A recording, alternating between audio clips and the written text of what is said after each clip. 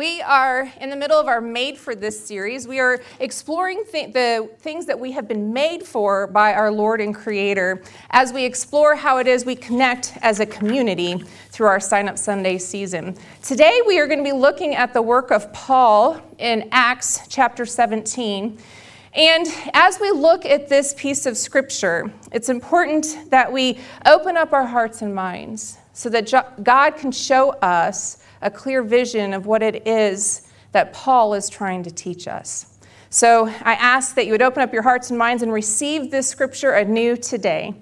Here's what Acts 17, verses 24 through 31 tell us.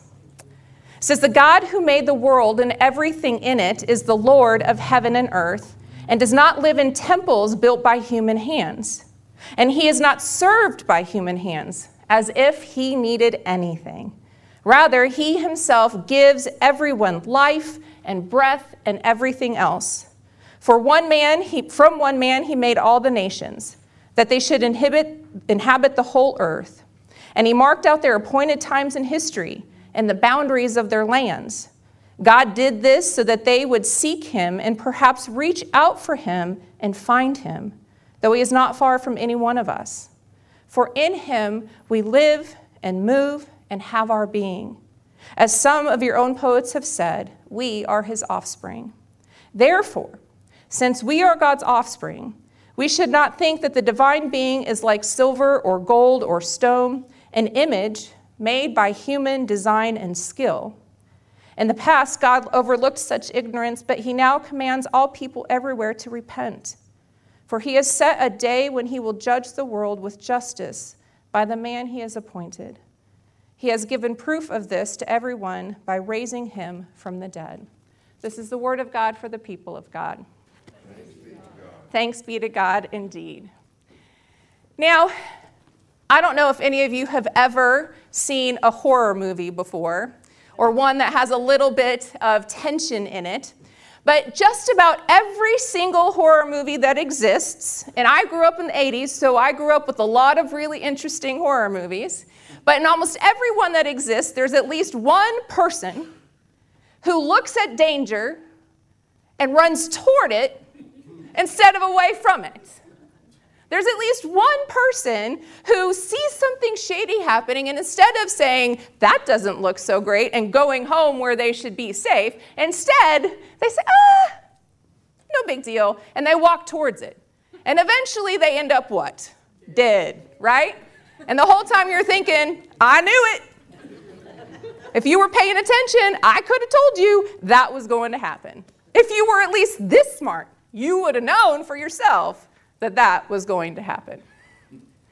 There's times in our lives when we see our friends and our family, maybe our coworkers, walking towards things in life when we think, don't go that way. And no matter what you say, or maybe you keep your mouth shut because you've learned that no matter what you say, they're not going to listen to you. But the truth is that for us, there have been plenty of times where somebody in our life has looked at us and said, don't go that way. And we've still decided that was the path that we were going to take. It can be a good thing when we do that. It can be a really bad thing when we do that. Today we're going to look at Paul in Acts 17. We just read a small piece of that together, but I'm going to give you the context through which that scripture tells us that Paul spoke these words. Because it's important for us to see the way the world that Paul was living in, the experiences that he had, because I want to show you how Paul was a lot like those people in those movies who saw something that looked a whole lot like danger, and instead of running away from it, he ran towards it. And in this instance, it was a really good thing.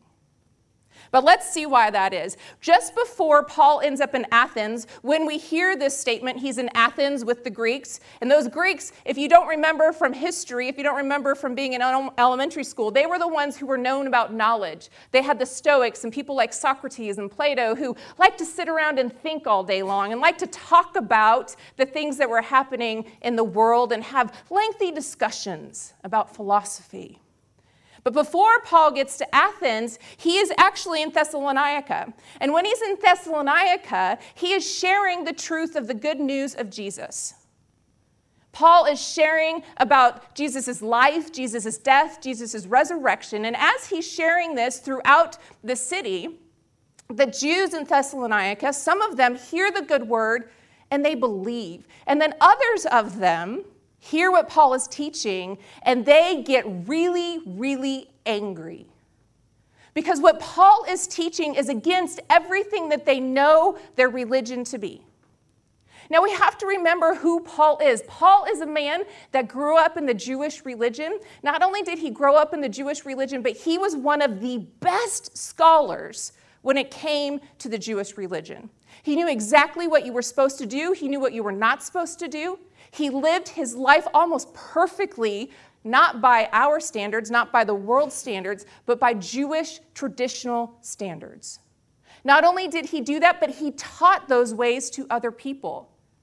And when Jesus first came around and the disciples were around, Paul actually was one of the Jews who gave the Christ followers trouble.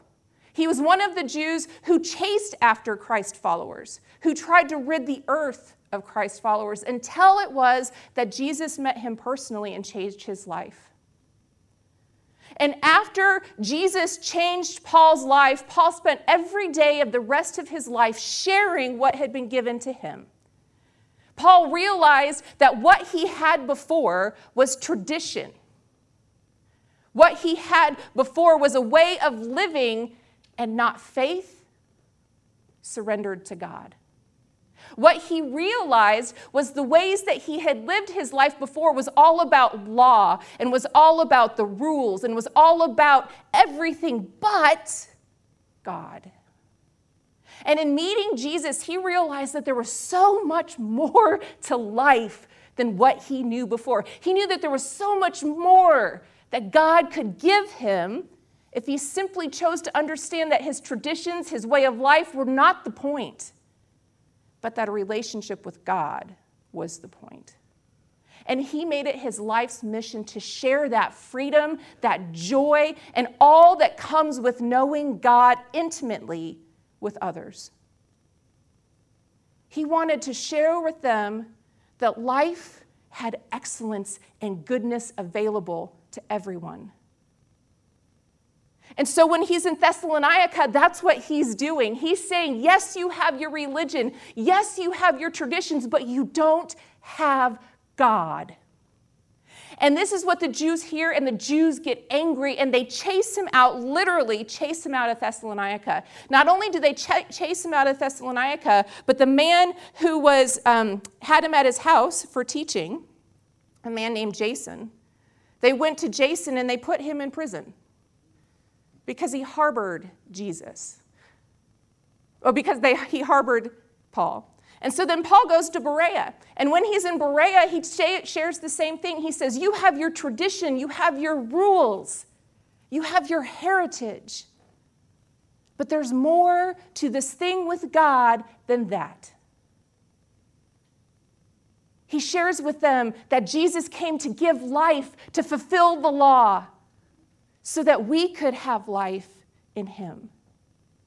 And when he's in Berea, people respond greatly. They respond in such a way that they come to faith in Jesus. And the Thessalonians hear about this and they go to Berea. Because they don't want what Paul is doing. They don't want this change. They want their life the way it always has been. They want their church, their temple, their synagogue to happen the way it always has. It's been this way for as long as I can remember, so it's going to be this way for the rest of time because that's the way we do things. But Paul is telling them, no, that is not faith. That is not God. And so the Thessalonians come to Berea and they chase Paul out of Berea. And so they send Paul to Athens. And in Athens, Paul is waiting for his friends to meet him there. And as Paul's waiting for his friends to meet him there, he's walking around Athens and he sees, as he's walking around, how devoted to idols the Athenians are. He sees temples and he sees things set up to worship all of these different gods. And he sees the names of each of the gods that they worship, that they idolize. He also sees a temple set up to the unknown God, a God they don't know the name of, but a God that they're worshiping anyway. And he begins to start sharing the good news. And this is where I say, why? Paul's already been chased out of Thessalonica. Paul's already been chased out of Berea. He should know by now that this is a haunted house with ghosts in it, and he doesn't need to go to it because he's going to get put in jail. He's going to end up dead if he continues on this journey. Yet Paul sees that haunted house, and he walks right toward it. Now, if it was me, I get chased out of 2 cities. I'm thinking I'm done. I'm thinking, Lord, I've done your work. I've tried to share your good news, but people don't want to hear it. Not only do people not want to hear it, but my life is in danger. My friends' lives are in danger. Paul knew all this. Not only did Paul know this, but Paul knew that in this Athenian area, that if you talk about a God who is not one of the gods that is listed, you will definitely go to jail, if not die. Because you're not allowed to, although they worshipped many gods, you were only allowed to worship the gods that the king approved of. You could only worship the gods that the king approved of. Not only that, but the way that he was talking made it sound like Jesus was king. Well, that's dangerous in a world where there's only one king, right? And Paul didn't run away from that challenge. Paul didn't look at that daunting place and say no. Paul said yes. Paul continued in his work. And do you want to know why he continued in his work? What I believe, at least? I believe that Paul experienced a life transformation so radically different than what he knew before. That Paul's life before Jesus and Paul's life after Jesus was so much better that he couldn't help but share this goodness with other people. It didn't matter what it would cost him. It didn't matter that people would put him in prison. It didn't matter that he might die. What mattered was he wanted other people to have what he had. He wanted other people to experience the freedom, the love, the grace, the joy that he experienced. He wanted people to understand that this religion, that these traditions, that this heritage that they were living under was not life, but death. And so Paul goes into Athens and he tells them about Jesus. And the philosophers who are standing around, first of all, they say, what are you doing talking about a God that we don't know about? That's very dangerous. We should be putting you in prison. Not only that, but he enters into a theological debate with people who knew everything. Have you done that before? I encourage you not to do that. I encourage you to share love and grace and mercy, but entering into theological debates with people who know everything, entering into political debates with people who know everything, doesn't really end well, right? But Paul went to these people understanding that they were already worshiping God. And he said to them, this unknown God that you worship, that's my God. It's not a new God. It's not some newfangled thing. In fact, they say to him, who are you, you babbler? A babbler. And a babbler in this time really meant somebody who picked up all of the gossip that was going around and shared the gossip as if it was something that they knew themselves. But Paul wasn't sharing gossip. Paul was sharing intimate knowledge of what he had experienced through Jesus. And he was doing it at the risk of his own life because he knew that people desperately needed the freedom that he experienced in Christ. And so he tells them these words that we read together. He says, the God who made the whole world and everything in it. We talk about this with the kids every week. God is creator. God created the whole earth. God created each one of us. God created medicine. God created math. God created trees that are so many. Remember, Andrew told us, 250 different, 15,000 different species of trees? That's a creator, a creative creator. He created it all. And he says, not only did this God, my God, create everything, but he's also the Lord of everything. He's not just creator, he's Lord.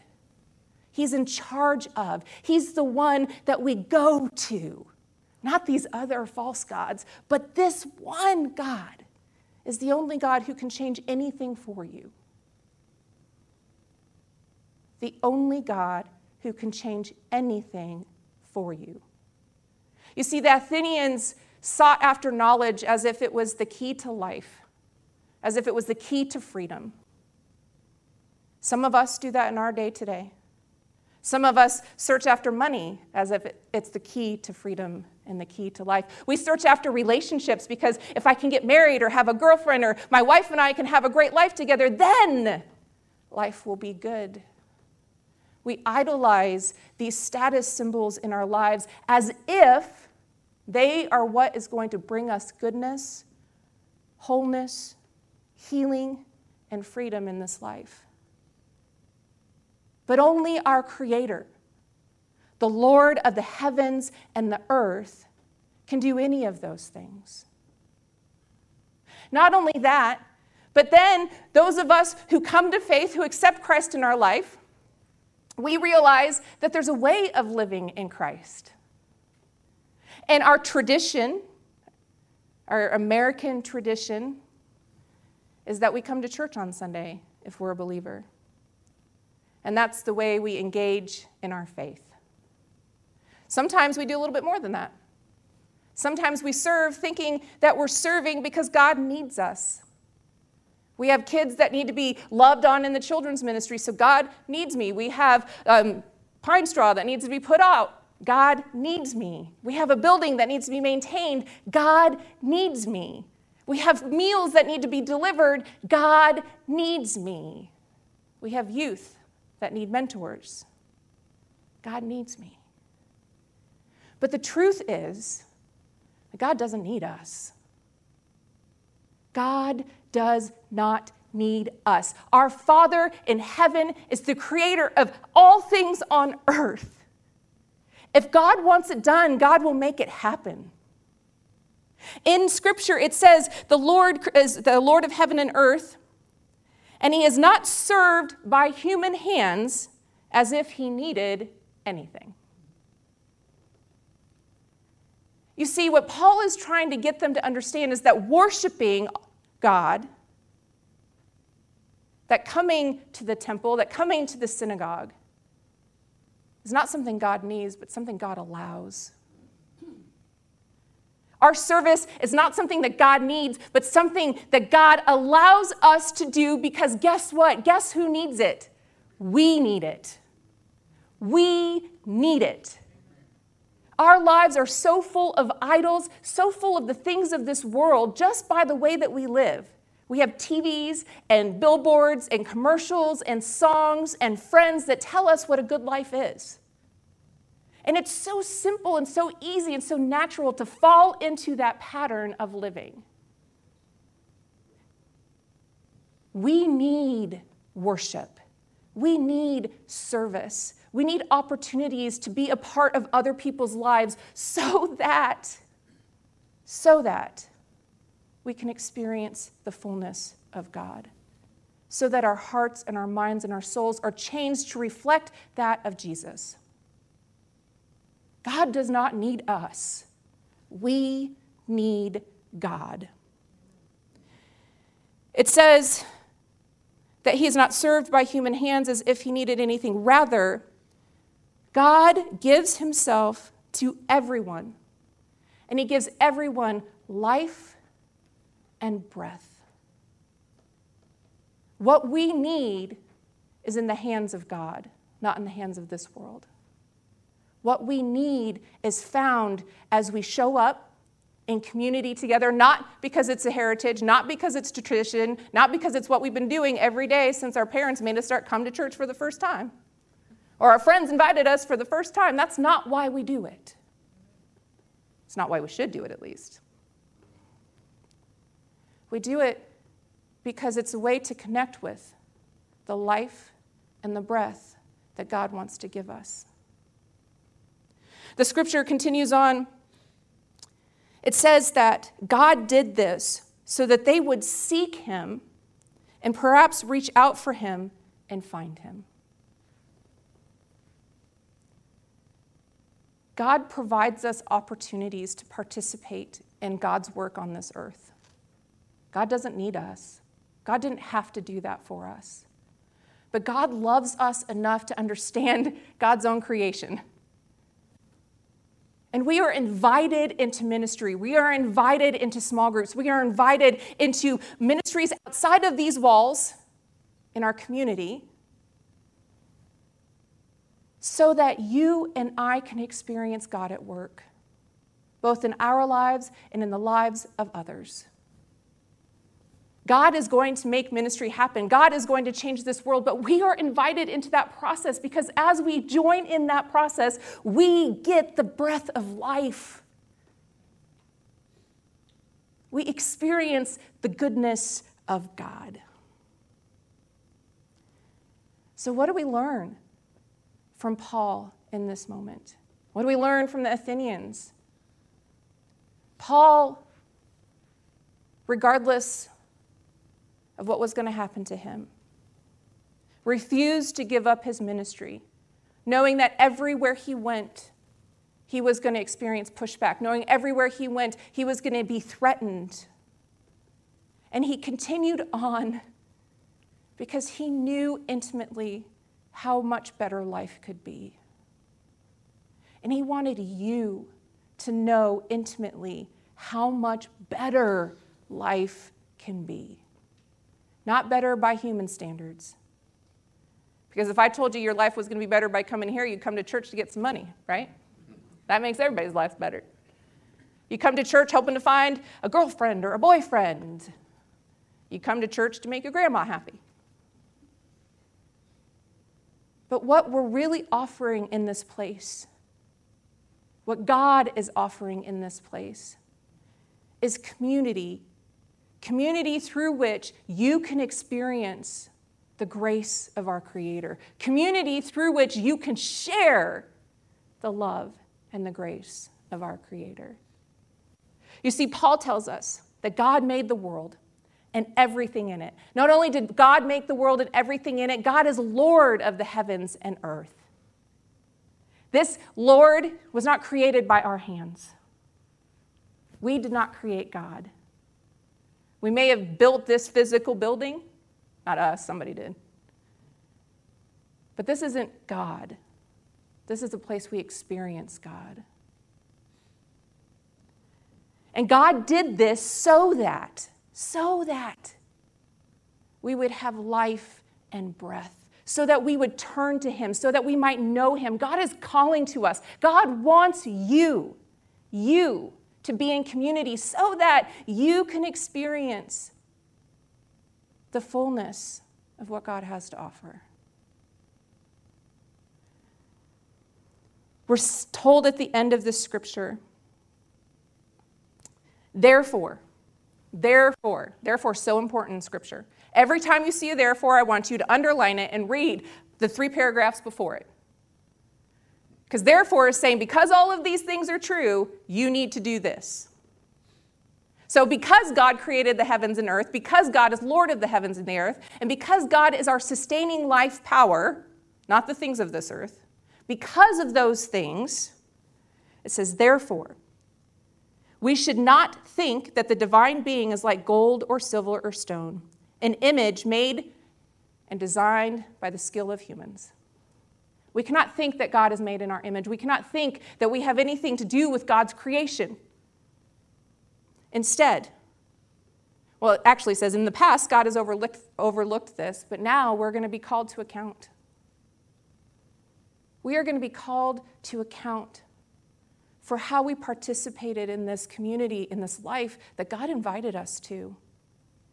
We're going to be called to account how we encouraged others to come and participate in the life that we have been given. We are going to be held accountable for the ways in which we embraced God the Creator and the ways in which we embraced the idols of this world. We need to remember that our life together is not about us. It's not about our preferences. It's not about the things that we want to see happen in church. It's about sharing like Paul shared. It's about taking risks like Paul took risks. It's about doing things differently because that's what Paul did. Paul took everything the Jewish tradition did and he flipped it on its end and did it differently to share the good news with people who desperately needed to hear it. That is what we are called to do. We are called to participate in life together so that we can experience God and so that others can experience God. We need to remember that this life isn't about us. It's about what God wants for us. It's about what God created us for. And we need to repent, as the scripture tells us. It says we must repent of the ways in which we have tried to fit God into our own understanding, and the ways in which we've tried to fit church into our own understanding, and the ways in which we've tried to fit serving and growing and living into our own worldly understanding. We need to see our ideas of faith for what they really are. Are they images that we created? Are they true reflections of God and the work of Jesus? So our invitation today is two things. We have two houses. We have a real haunted house over here that will bring death. And this real haunted house is filled with things of this world. It's filled with our own understanding of faith. It's filled with our own understanding of church. It's filled with our own understanding of God, a God made by human hands, a God that doesn't have any mystery left because we've decided we know everything about God. That's in this house. Then there's this house, which also looks scary. This is the house of mystery, the house of faith, the house of taking risks. Not for ourselves, not for this world, but so that we can experience God, so that God can meet us where we are, and so that we can share the goodness of the faith that we have experienced ourselves with those who desperately need to hear it. So today you can choose. You can be like the person in that horror film who's running towards that house that has nothing but death in it. Or you can be Paul.